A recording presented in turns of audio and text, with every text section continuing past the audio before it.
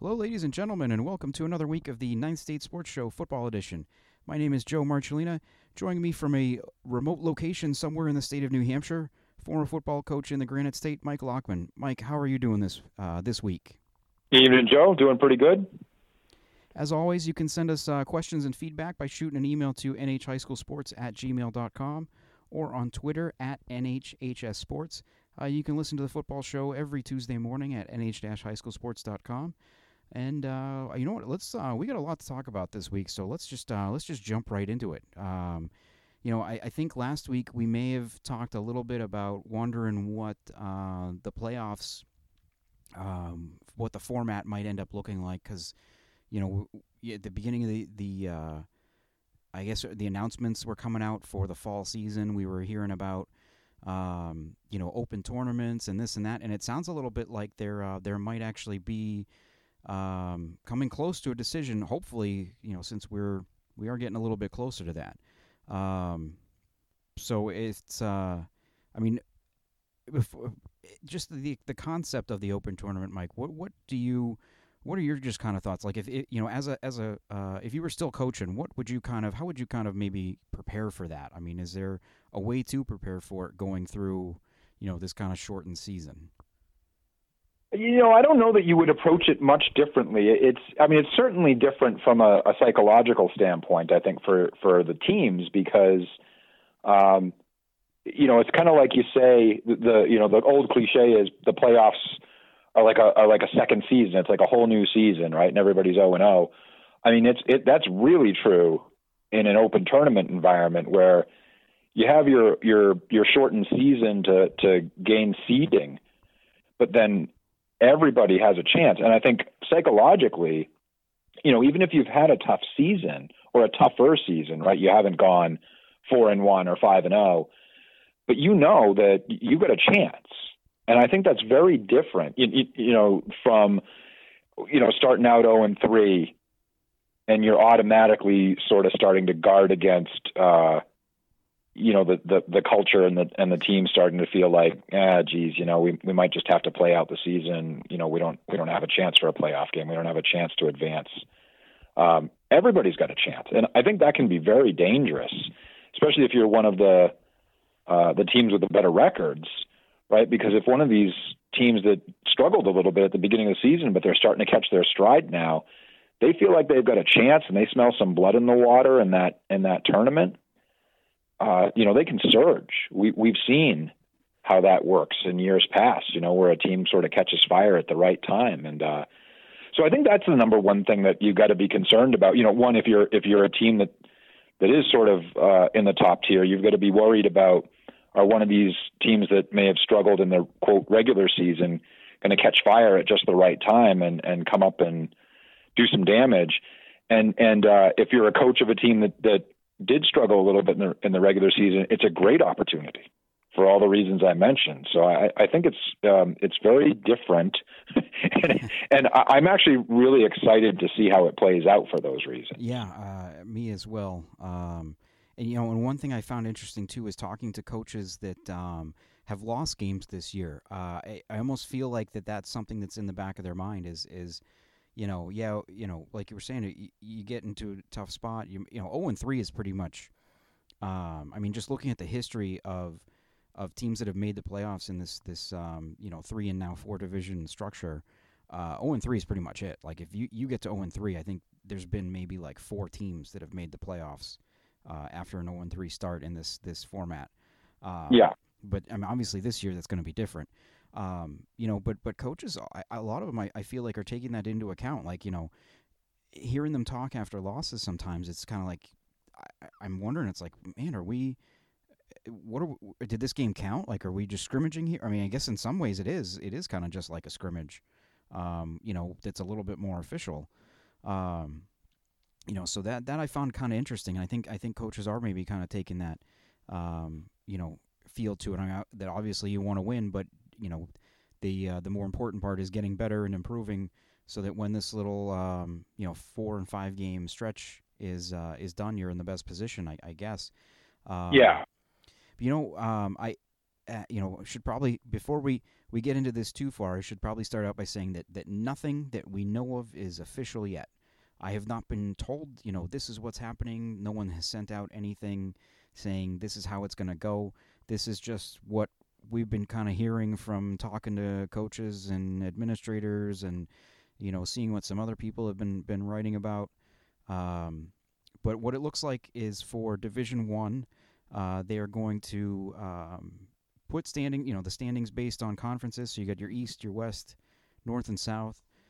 Those 5 teams will be put together. I'm not sure how, if it's going to be ranked by win-loss, rating. I got to imagine it's going to be rating because it doesn't look like they're counting out-of-division games towards the standings. So I got to imagine that rating is going to be tied in there somehow. And then going into the playoffs, they're going to take that would have been the 5th week of the regular season.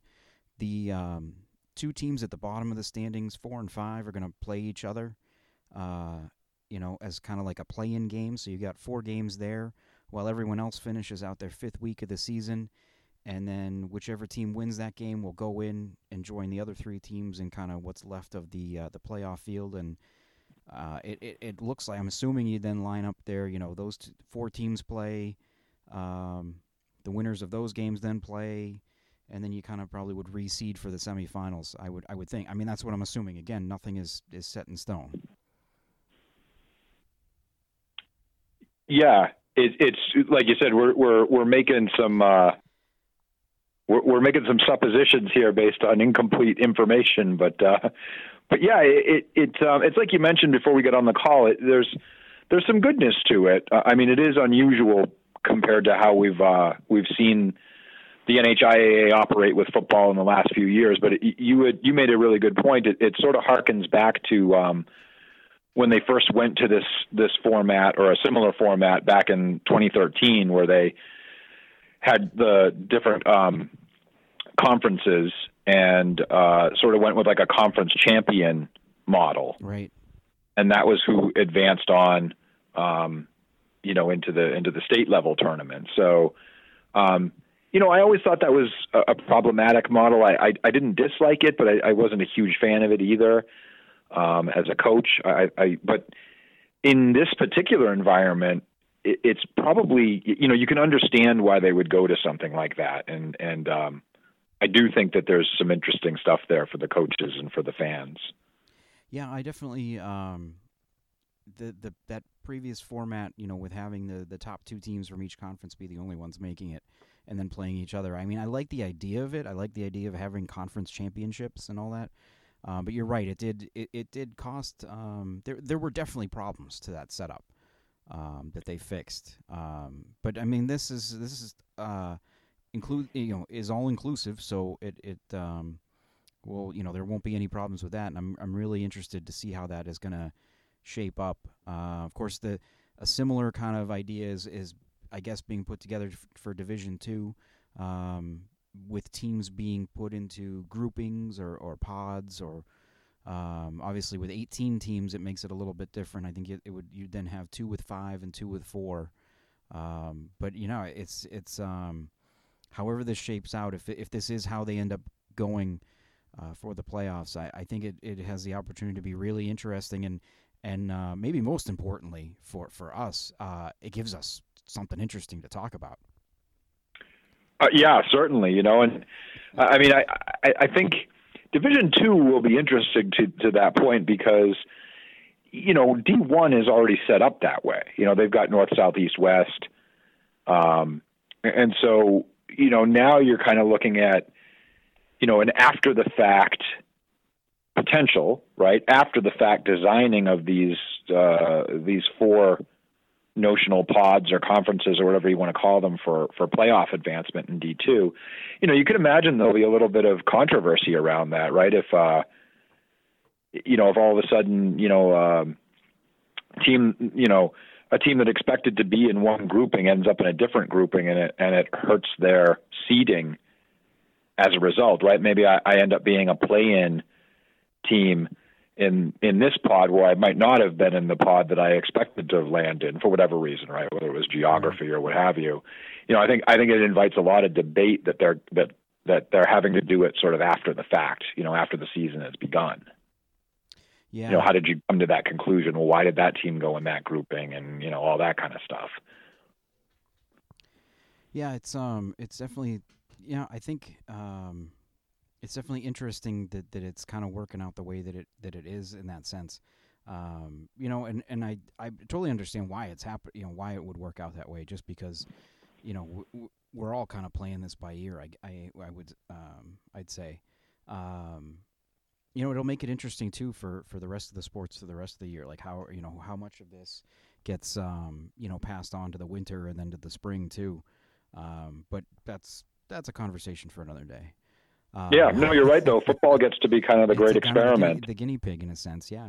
Or or do they look at more what they did with the other sports? I know there's, I saw last week that they updated the playoff dates and rounds for non-football sports, and I've been hearing too that there is they're considering doing the pod or grouping setup in other sports as well. So that could be interesting. Yeah. But all right, let's. We did have games played last week, week 3 of the regular season.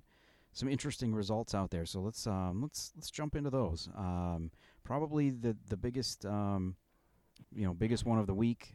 You had Bedford going out to Londonderry and ending Londonderry's 14-game win streak, dating back to the start of last season. Bedford comes away with a 26-7 win in a game that. It really looked like Londonderry after going undefeated last year. Being on, they were a team that opening to beat Pinkerton. Yeah. They opened. You're thinking right on track, right? The defense showed up in a huge way last week, I think. And were you at that game? I was at that game, yeah. And they looked like Londonderry looked like it made a season's worth of mistakes in the first half of football in that game. They turned the ball over a lot.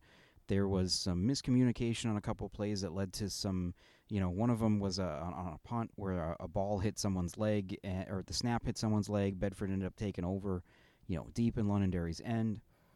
Lots of penalties. They had 10 penalties for the game, 5 total turnovers. They turned the ball over on downs in the second half a couple times deep in Bedford's end. And I guess coming away with a 26-7 loss, I mean, in a sense, was almost a bit of a moral victory, I got to think, for Londonderry, just because it could have been a whole lot worse than that. Yeah, you certainly don't want to take anything away from Bedford because it's a huge win for them, and they should be happy. But like you said, the flip side of it is it sounded like Londonderry was not playing their best football either, and again, great on Bedford for being able to capitalize on that, right? Because that's the other end of it. You can be the recipient of a lot of gifts from another team, but if you don't know what to do with those gifts and how to capitalize on them, you're in trouble. But I think you had mentioned that statistically, if you had just looked at the statistics and not the turnovers and some of the mistakes that show up, you would have thought that Londonderry had dominated a little bit more in terms of the Bedford couldn't get their running game going. They were able to score a few times with turnovers that took place down in the red area. But you had mentioned Londonderry. Aside from mistakes, I think anyway, what you were trying to tell me was that aside from the mistakes, it's not like they played horrifically. In terms of their abilities, their capability, right? It was errors. Yeah. Londonderry actually outgained Bedford. I had them 233 to 211. But I mean Bedford, they mightily struggled to run the ball in the first half. I had them 11 carries for 10 yards in the first half. Some of that came on. There was I believe a sack and a fumble for Bedford that kind of set them back. They also had a series where they got down to Londonderry's 1. And it took them 3 tries to punch it in. So those are a couple of runs for no yards there. But I will say that I was very impressed with Bedford quarterback Joseph Michael. I mean, he's a junior, second year as a starter for them. And he looks like he's the real deal. Like he was spreading the ball around, making good decisions, getting rid of the ball quick, which was big against Londonderry's defense, they were getting after him pretty good at times. If he wasn't able to get rid of the ball right away, and that's definitely Londonderry's strength at this point is that defensive front. He looked really good, and he finished items 17 to 29 for 149 yards and a touchdown. Yeah, was, pretty it's a statement win for Bedford, no question. Absolutely. I mean, you might have had some questions about Bedford. They lost to Goffstown in the opening week, I think. It wasn't last week, right? I should have that in front of me, but I don't. Yeah, 2 weeks ago, or week one. And so it's rare to see a Bedford program start 0-1. And that's kind of unfair, right? But when you're one of those elite programs, you start 0-1. Everybody's like, oh yeah, well maybe they're down this year.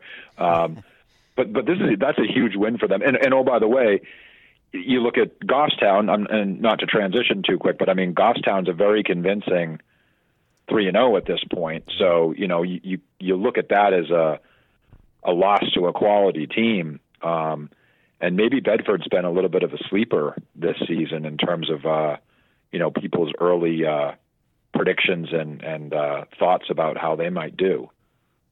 Certainly was an eye opener, I guess, is what I'm trying to say. Yeah, and they you mentioned Goffstown. Goffstown had a 35-0 win over Concord last weekend.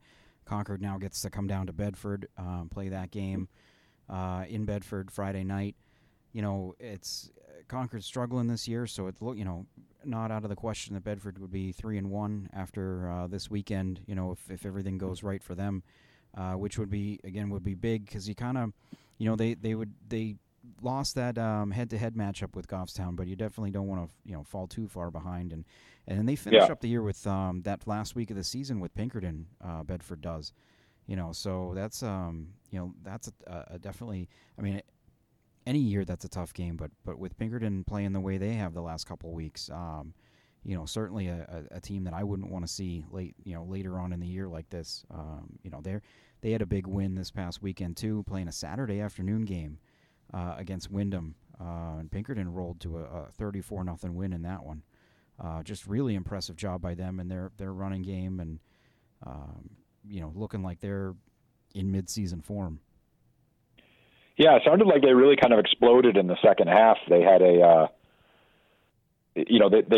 was a tighter contested first half, but maybe some Pinkerton mistakes kind of slowed them down a little bit. But it sounded like they really kind of exploded and had things figured out coming out of halftime. They had what was the kid's name? Jacob Albert. Yeah, thank you. Albert had over 100 yards rushing, and he's only a sophomore, I think. Isn't that right? A sophomore, and he's got to be one of the fastest kids on the field. A lot of his runs were for first downs, picking up 7, 8, 9, 10 yards a carry at times. He looks like I've seen them in the last 2 weeks now, and he looks like he's going to be a really good running back for them for a couple of years. But yeah, his he had a couple touchdown runs in that second half, and they scored 2 touchdowns in less than a minute there after getting scoring on the opening drive of the second half, getting a turnover, and then scoring right away off of it. So I mean, they really stole momentum going into that third quarter. Yeah. Yeah, I mean, he had like 158 yards for the game, and 100 of those came in the second half.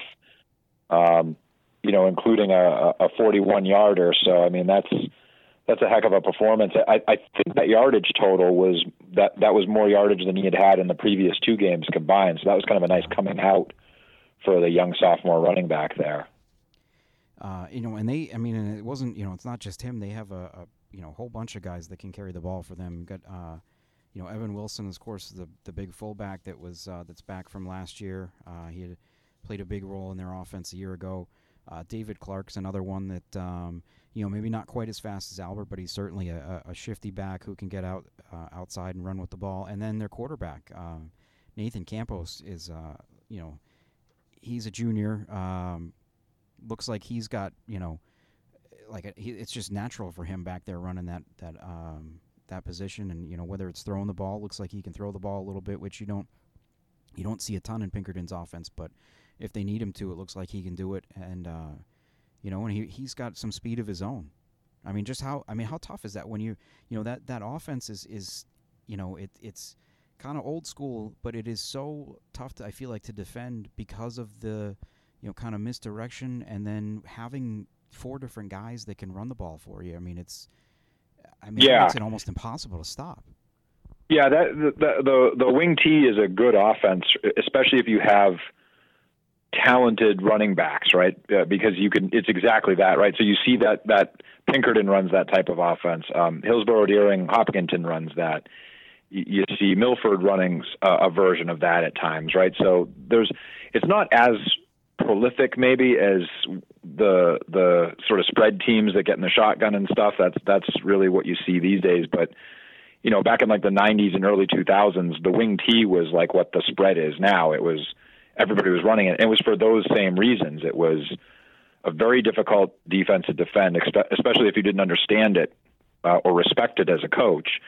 And yeah, there's always motion and misdirection and blocking angles at the line of scrimmage, and Pinkerton's been doing that for 30 years plus. Right.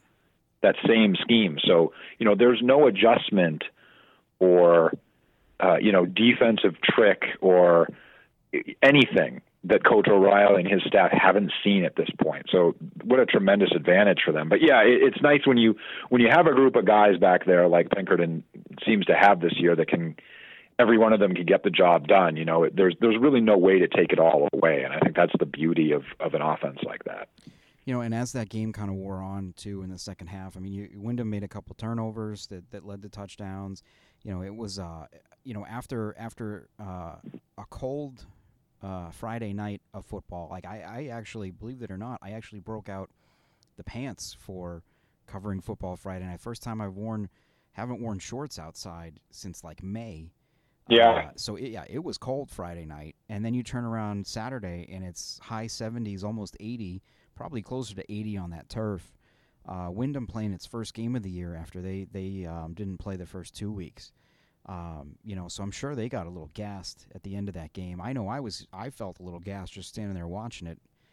Having all that, having the heat from the turf over there at Pinkerton. But we're not in as good a shape as the players are these days, unfortunately. Yeah, but I'm in a little less of a shape. I'm more of a shape than in shape. Yeah, but you make a good point too. I was going to say it if you didn't, which was to point out that it was a very good win for Pinkerton, obviously. A pretty complete win, especially with that second half performance and the defensive performance. But you also have to take into account this is Wyndham's first real contact with an opponent. Wyndham's far behind the curve from where Pinkerton was, right? Pinkerton had been in some battles at this point. Yeah. Coming into week 3, Wyndham hadn't seen any action whatsoever. So from a conditioning standpoint and a speed of play standpoint and just a team experience standpoint, Wyndham's going to get better because they're well coached and they always have great athletes. But, coming in, forget about the rosters. They would have been an underdog in my book just for that very reason, that you just haven't had any game experience yet. Yeah, they're going to be, they may be one of those teams like that you were talking about that maybe struggles. I mean, they play, obviously they just played Pinkerton. They've got Londonderry coming up this weekend, and then the following week they'd be playing Salem. That's what's on the schedule right now. Those are 3 pretty tough games. 3 teams that we expected to be, in playoff contention, along with Wyndham, of course, if this had been a normal year. So it's, it's possible they go in having not won a game and maybe, put some things together. Would certainly be, certainly a team to keep an eye on, even if they aren't, if they are at the bottom part of the standings there. Yep. Agreed. Yeah. Speaking of, you mentioned spread teams. I also saw a pair of those Saturday night in Nashua North and Bishop Girton. They played Saturday night at Stellos, which I don't know if anyone, if you follow me on Twitter, you probably saw the tweet. Was very festive over there. There were a couple of bats flying around the north sideline pretty much the entire night. I don't know what they were doing. They were just flying in circles over everybody. It was really kind of put me in the Halloween kind of mood there. Yeah, I was gonna say that's kind of creepy in a festive and an October appropriate sort of way. Yeah. And we also had, for the first time I've ever seen, a balloon delay because BG had set up this giant balloon arch that they were using during their senior night, pregame stuff.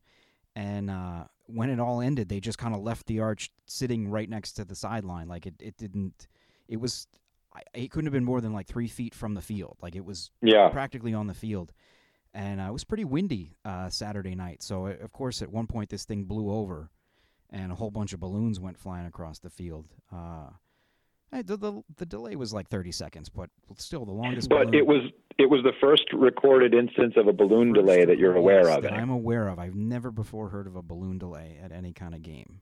Yeah, I'm sure that Roger Brown could fact check you on that one because he seems like the type of guy that would know that kind of thing. Absolutely.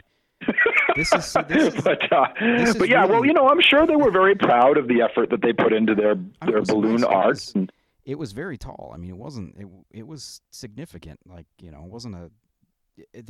Whoever put it together did a very nice job with it.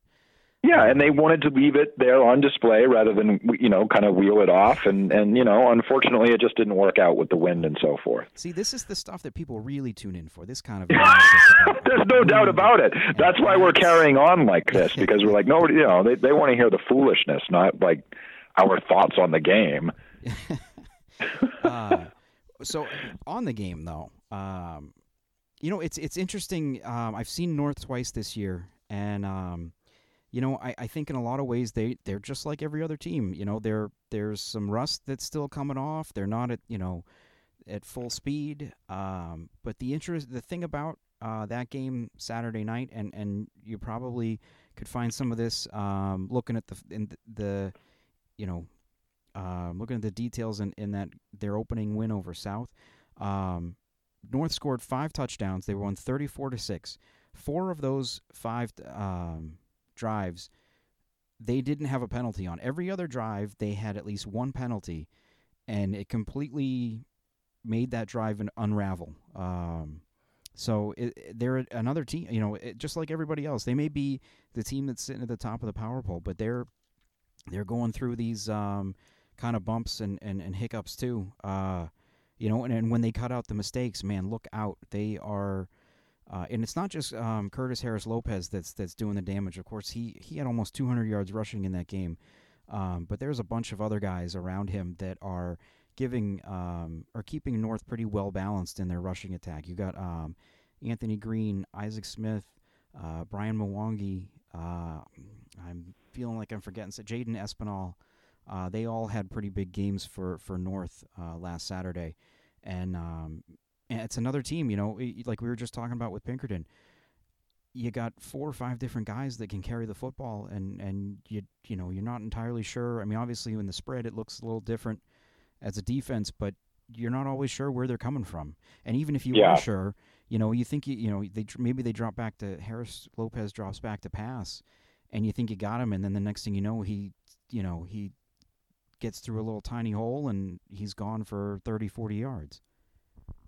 Yeah, and I think that's why, though, that everybody still thinks so highly of them is that it's not like the old days anymore with high school football where you can rely on just one superstar offensive player to get things done, right? Defenses are better than that now. They're better coached. I think schematically, I think coaches understand a lot more about defense than they might have 15 or 20 years ago in terms of taking away things that the offenses like to do and, not just lining up and we blitz and we have a coverage and that's how we play defense, right? I think defenses are much more advanced. So I think that's why Nashua North still sits so highly thought of, right? Like you said, they can come out and maybe they don't look like they're these huge big play game breakers, and they make mistakes. They're not, flawless or infallible, but it's because they have so many weapons that are capable of doing things besides Curtis Harris-Lopez, right? You hear so much about Curtis that you could get lulled into thinking that it's just the Curtis Harris-Lopez show, but it's not. And I think that's what makes them so dangerous. The other thing too is they really are a complete team, and they play great defense. I was going to say their defense is top notch, and they just have so much size. They've got to be one of the bigger teams that I think I've seen so far this year, up front. And they've got a lot of guys that just they like to get after the ball and they're aggressive. And with the penalties, you kind of see sometimes they're a little bit too aggressive, but hopefully that's something they can kind of rein in over these last couple of weeks here. Yeah. And then they have an interesting matchup next week. Of course, this week they go to play Alvern. Alvern struggling a little bit in its return to D1. They lost 47-0 to South last week. And they're at 0-3.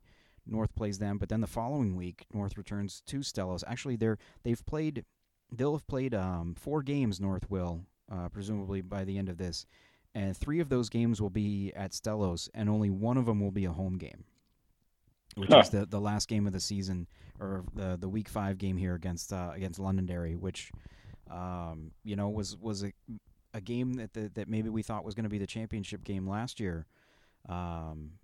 Maybe we're getting it a year later, and I'm really looking forward to seeing.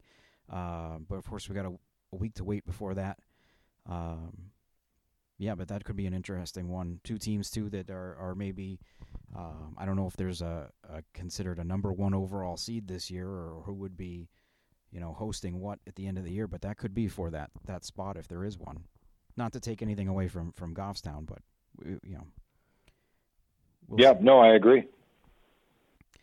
Any other things stand out to you about Division I from this past week?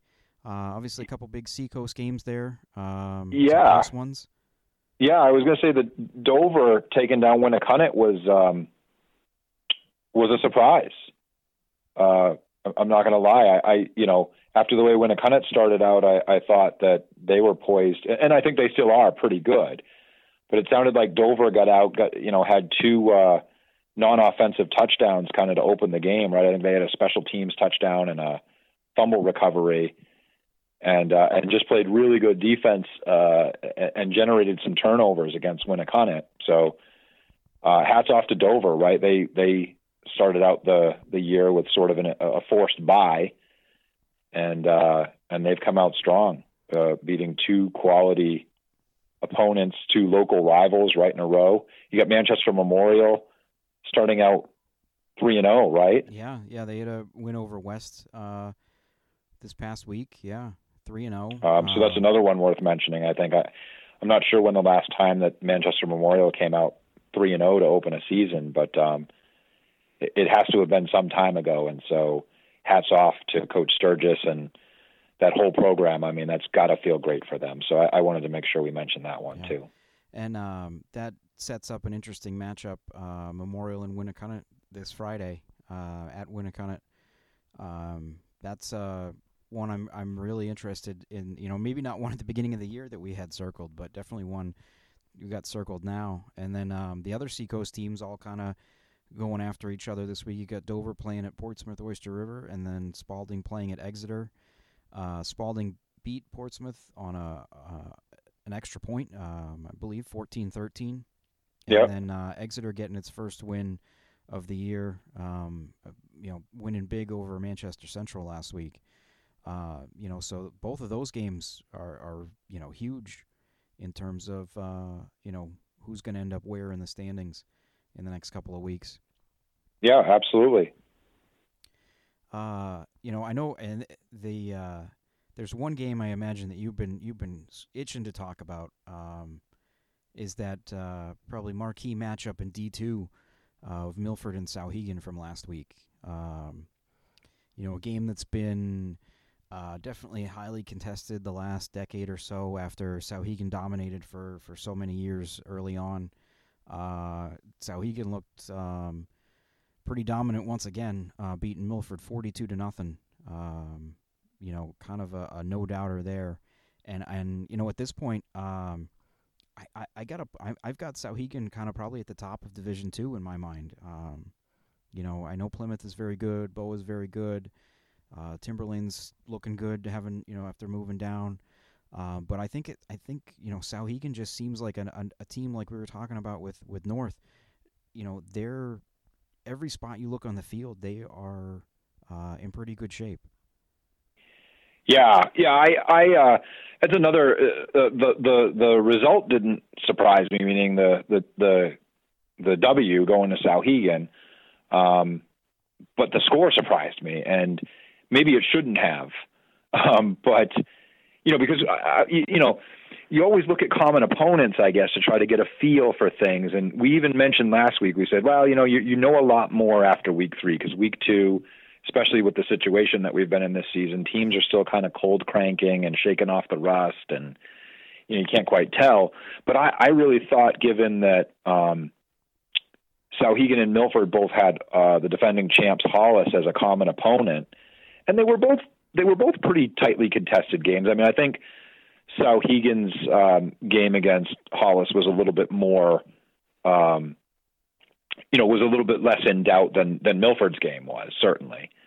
But you figured, hey, that's going to be a pretty good battle, right? And I still would have given the nod to Souhegan, but I would have thought that would have been a pretty tight battle. Again, especially to your point, if you look at the history of the last 10 years, how that game has generally gone, it's always been a good battle. But man, Souhegan just, like you said, pulled a no-doubter. Yeah. And I think, I think they've only given up a touchdown this season, and it was to Division I Bishop Girton, correct? And I believe it came after a turnover deep in their end. It gave, the BG ended up with a short field to score off of. Yeah, that's the only points they've given up this year. Yeah. So I love that, Souhegan has always been one of these teams that you talk about, lightning offense with, right? They can score no matter who the coaches have been, right? Whether it was Coach Bellevue or, now under Robin Bauquet, they've always had these really prolific offenses. But I love being able to talk about Souhegan and just highlight how great their defense has been so far. And because that's not usually what you're giving Souhegan credit for. So it's really nice to give that side of the ball credit, those coaches credit over there, and talk about the work that they've done so far. Because, when was the last time anybody just shut Milford down like that? Yeah. Milford's been pretty explosive offensively. They're very difficult to shut out because they run the ball well. They typically play good defense. They're very opportunistic if you make a mistake, especially in your own end. That's a big win, a big statement win for Souhegan. Another team that had a big win, although certainly not as one-sided. Pembroke comes out with a 16-7 win over Merrimack Valley, and it got to be for the first time in their program's history. They are 3-0 after 3 weeks, and I know that's a bit of a rivalry game for both those schools. So that's a kind of a I guess eye-opening or just a result to kind of keep an eye on. You had Hollis Brookline getting their first win, beating Sanborn 40-7. Timberlane christens St. Thomas's Newfield with a 37-7 win. And what's kind of interesting is Timberlane's going to have back-to-back weeks here, breaking in someone's new turf field. They played St. Thomas out in Dover on the turf this last Friday, and then I believe this Friday they're coming to Hollis to play Hollis Brookline in the first football game on the new HB turf. Huh. Kind of a weird outcome or a weird setup there. But yeah, that should be an interesting matchup. I really have no idea what to expect from that one. No, and that's another one of these first-time ever matchups. Oh, yeah, exactly. Yeah. That we've been talking about. It seemed like Division II was a little bit more lopsided than Division I was on the whole. We talked about Souhegan. The Pembroke Merrimack Valley game was probably the tightest one, and you're right. I think I forget what the name of that game is, but it's sort of a rivalry game. They have like a bowl title to it, and I think they name game MVPs, and they make it kind of a special environment. But it's the Chloe O'Brien Bowl.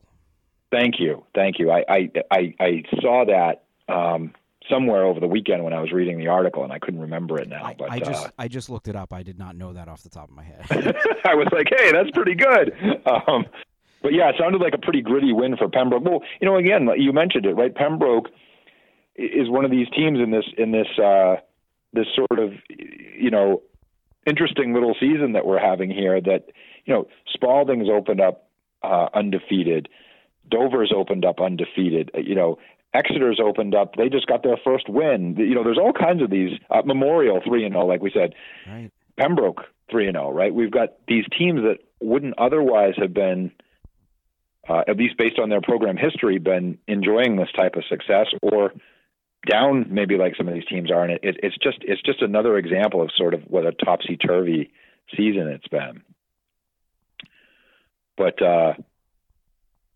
yeah, and then you had, I think the other big one was Kennett knocking off Guilford Belmont, because Guilford Belmont was one of those teams that had started out 2-0. 2-0, but they were dealt a big blow with the loss of quarterback Alex Cheek for the season. I guess he got hurt in that game last week against Kingswood, so that's an unfortunate kind of situation for them, because I mean, he's a senior and he's been a starter for them for quite a while and been a very good one. So yeah, very disappointing, and hopefully they can still be a competitive team going forward. Yeah, well, what the hope is now is that the quarterback who's come in has a chance now to take some snaps. Got that first game under your belt.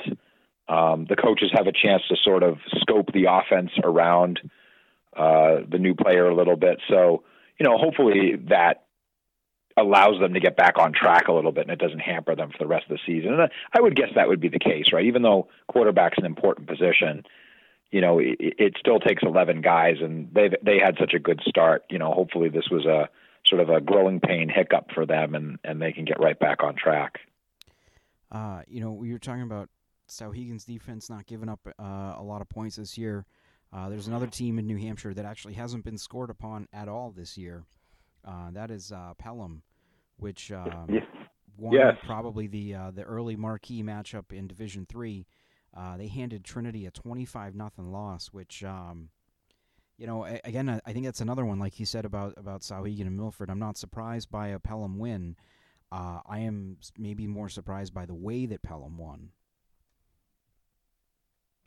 So what do you mean by that? Well, just to show. I mean, Trinity had been a team. They knocked off. Division I Concord the first week, Division II Manchester West in week 2. They'd been playing really well. They're defending champs, returning a bunch of guys from that team last year. And I mean, Pelham's been a very good team in Division II the last couple of years. Playoffs last year, they've been on a roll. I just didn't see them shutting out Trinity. That kind of was an eye opener. No, yeah, and I agree. I wasn't sure whether you meant like they had done something statistically that you didn't expect or what have you. So I was interested to hear what you had to say, but no, I agree. I definitely did not expect. I expected it to be a good game.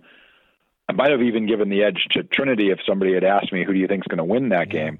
I did not think that they were just going to dominate Trinity, and that's really what happened, I think, right? I mean, Pelham rushed for 225 yards. Trinity rushed they just barely scraped over 50 yards. They held Alessandro to 25 yards passing and 37 yards rushing. And that's a guy that was like a marquee player through weeks 1 and 2. Yeah. And the way Pelham got it done was kind of like what we were talking about with Pinkerton, right? Except maybe even more so, right? They didn't have 150 yards from a speedy sophomore tailback. They ground out 71 from Kevin Bodenrader, I think, if I'm saying that right.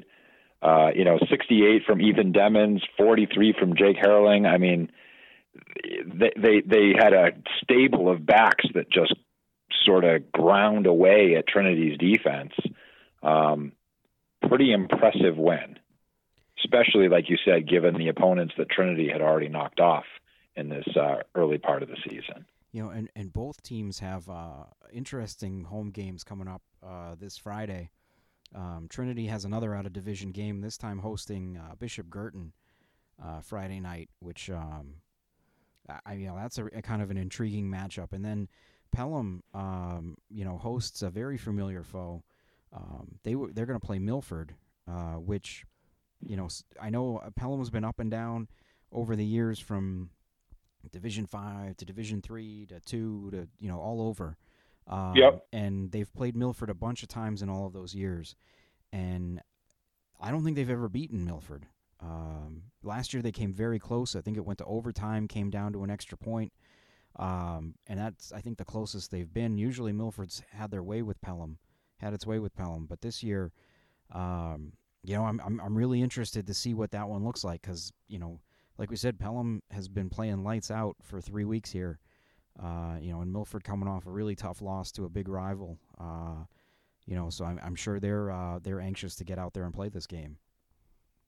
Yeah, I would say so. And I think the other thing that's great about that matchup is that they're two well-coached programs, right? So on Pelham's side, that they're going to do a really good job of guarding against, sort of coming in a little full of themselves, having beaten Trinity and having that letdown against Milford. There's nothing that that coaching staff and that team would like better than to come in and get the job done against their old Division II rival. And then same thing with Milford, right? That Coach Jones and his staff are going to do a really good job of putting the Souhegan game behind them and getting back to business, making sure that they take care of things against Pelham. So I think that's the other thing that's great about that matchup is it's two really well-coached, physical, generally disciplined type teams that are going to be playing against each other. The other D3 score that kind of was an eye-opener in a way, Monadnock goes up a couple divisions and beats Keene 20-6 in Keene's first game of the year.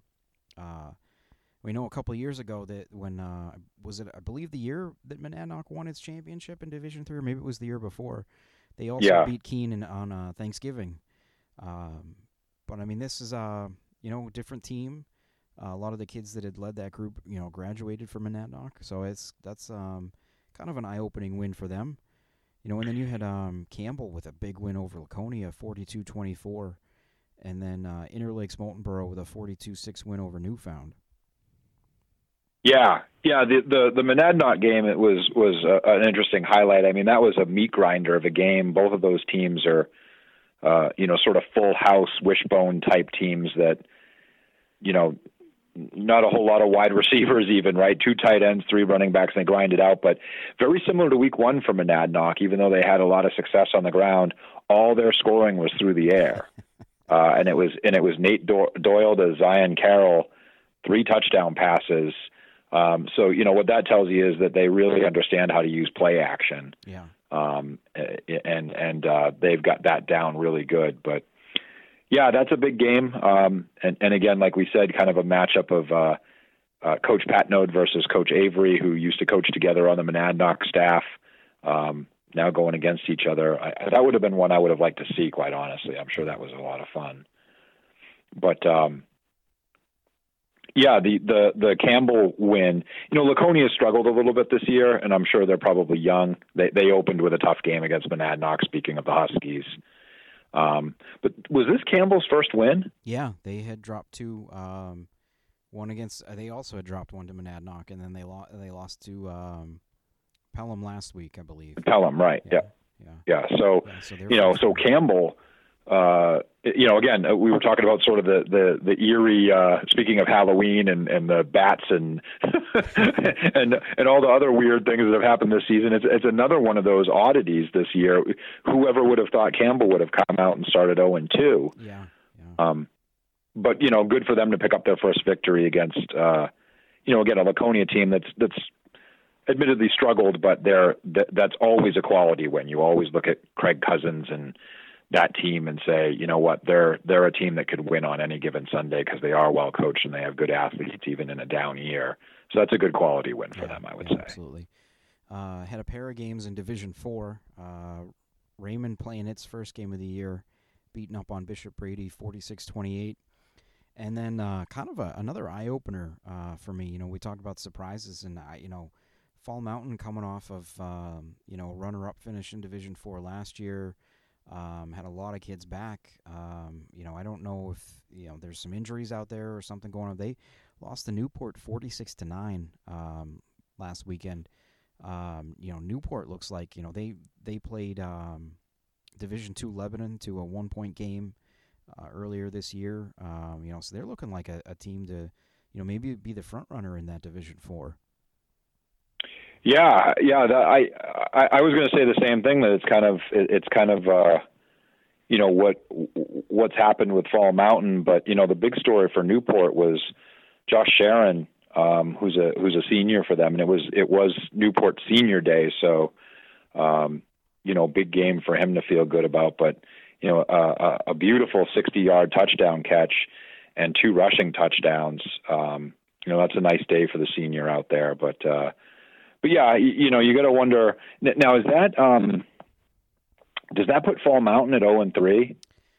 No, so it puts them at 1-2 overall, but I think just 1-1 in the division. Yeah. So they, it's not like they've completely struggled coming out of the gate, right. But yeah, it does make you look at Newport and say, that they've got to be for real. And their matchup is who this coming week? That's a good question. I thought that I read somewhere that they had. Okay, yeah, it's actually a pretty interesting one here. They've got Monadnock at home. That's it. Thank you. Yeah, I was going to say that I knew that the Monadnock, the Newport matchup was a good one, and it was. Now that you've reminded me, it was Monadnock. I was like, oh yeah, that's going to be an interesting. Okay, who's for real here type of battle. Yeah, we got a couple of those on Saturday amongst the smaller divisions there. You got that one. You got Guilford Belmont playing at Winnisquam. That's an interesting one. Campbell is playing at Sanborn, which, Sanborn has struggled against other D2 teams, but, we'll see. And Campbell, again, like we said, was off to a bit of a slower start until that win they got this week. And then you got Pembroke playing at Hillsborough Deering Hopkinton. Right. So that one, that one I think will tell us a lot about both teams. And Hillsborough had a huge win, especially they kind of exploded in the second half. I think they really just couldn't slam the door shut in the first half on John Stark, who I think is really having kind of a rebuilding year this year. But yeah, HDH sort of exploded in the second half, and they had another one of those games like we talked about with Pinkerton and Pelham, where they got a lot of different ball carriers involved. Jack Morrell had a really good game on offense and defense. But, HDH was able to get a lot of different ball carriers involved. I know that they were a little banged up on the offensive line, but it didn't show. They had a 350-yard rushing performance, and, that should be a really interesting matchup this week now. Any other final thoughts before we start to wrap up for the week? No, other than we predicted, I think that, or we projected at least that week 3 would tell us a lot about where different teams stood. Now they had a chance to look at common opponents and had a little bit more data in the data cruncher to say, hey, who's for real and who isn't. I'm not so sure that we did get all of that. I mean, and I think it's just because some of the matchups are so different, and the format it makes things a little unpredictable here. Right. So again, I think it's made this a unique and interesting and really in a different way entertaining kind of season, and I just look forward to seeing what happens each week so much. Not that I usually don't, but I think just because this has such a different flavor to it, and you've seen it in just the whole theme of the discussion we've had, that you have these teams that are typically powers that have had rougher starts, and you've had other teams that are typically not, they've really struggled. They've come out and opened up undefeated, or they're 2-1. I think that's just a testament to how unique this year is. And even though it's been difficult and painful in a lot of cases, there's always opportunity in those kind of difficulties. And I think some of these teams are realizing it. It's make it really entertaining. Yeah, I think this weekend is going to be another great one. In terms of just the fact that we're still getting out there and we're playing football and playing other sports. And I've been, overall, I've been pretty impressed with a lot of these schools with what their setups have been, in terms of mask wearing, social distancing. I mean, there's been a couple of situations here and there that are a little, maybe not as encouraging. But for the most part, overall, it feels like, I for one, I'm going to things and I'm feeling comfortable. That people are doing the right things.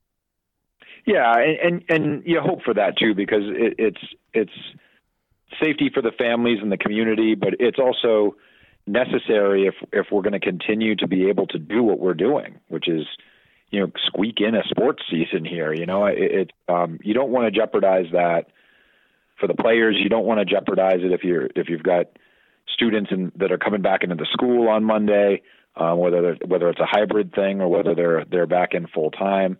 So I think I'm glad to hear that. I know you've usually kept me posted about, hey, this school's doing a really good job, or this is kind of interesting. I see a lot of, maybe not so much on this side, but hopefully everybody is able to stay healthy and we can keep chugging along here, because it's sure as heck been entertaining so far. Random text where I'm standing over here in the corner, downwind from everybody, just trying to, or upwind from everybody, trying to stay as far away as I can.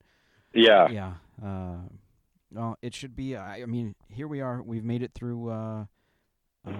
3 weeks now, going on 4. Feels really good to be doing it, and I'm glad we are, and I hope everyone continues to be safe and careful and just look out for each other. I'm with you. And so far, the players and coaches and administrations have made this a really, really fun season to cover and to hear about. So let's keep our fingers crossed that they make it all the way through. Well, Mike, I want to thank you again for joining me, and I'm looking forward to doing this again next week. You bet. He is Mike Lockman. I am Joe Marcellina. Thanks again for listening.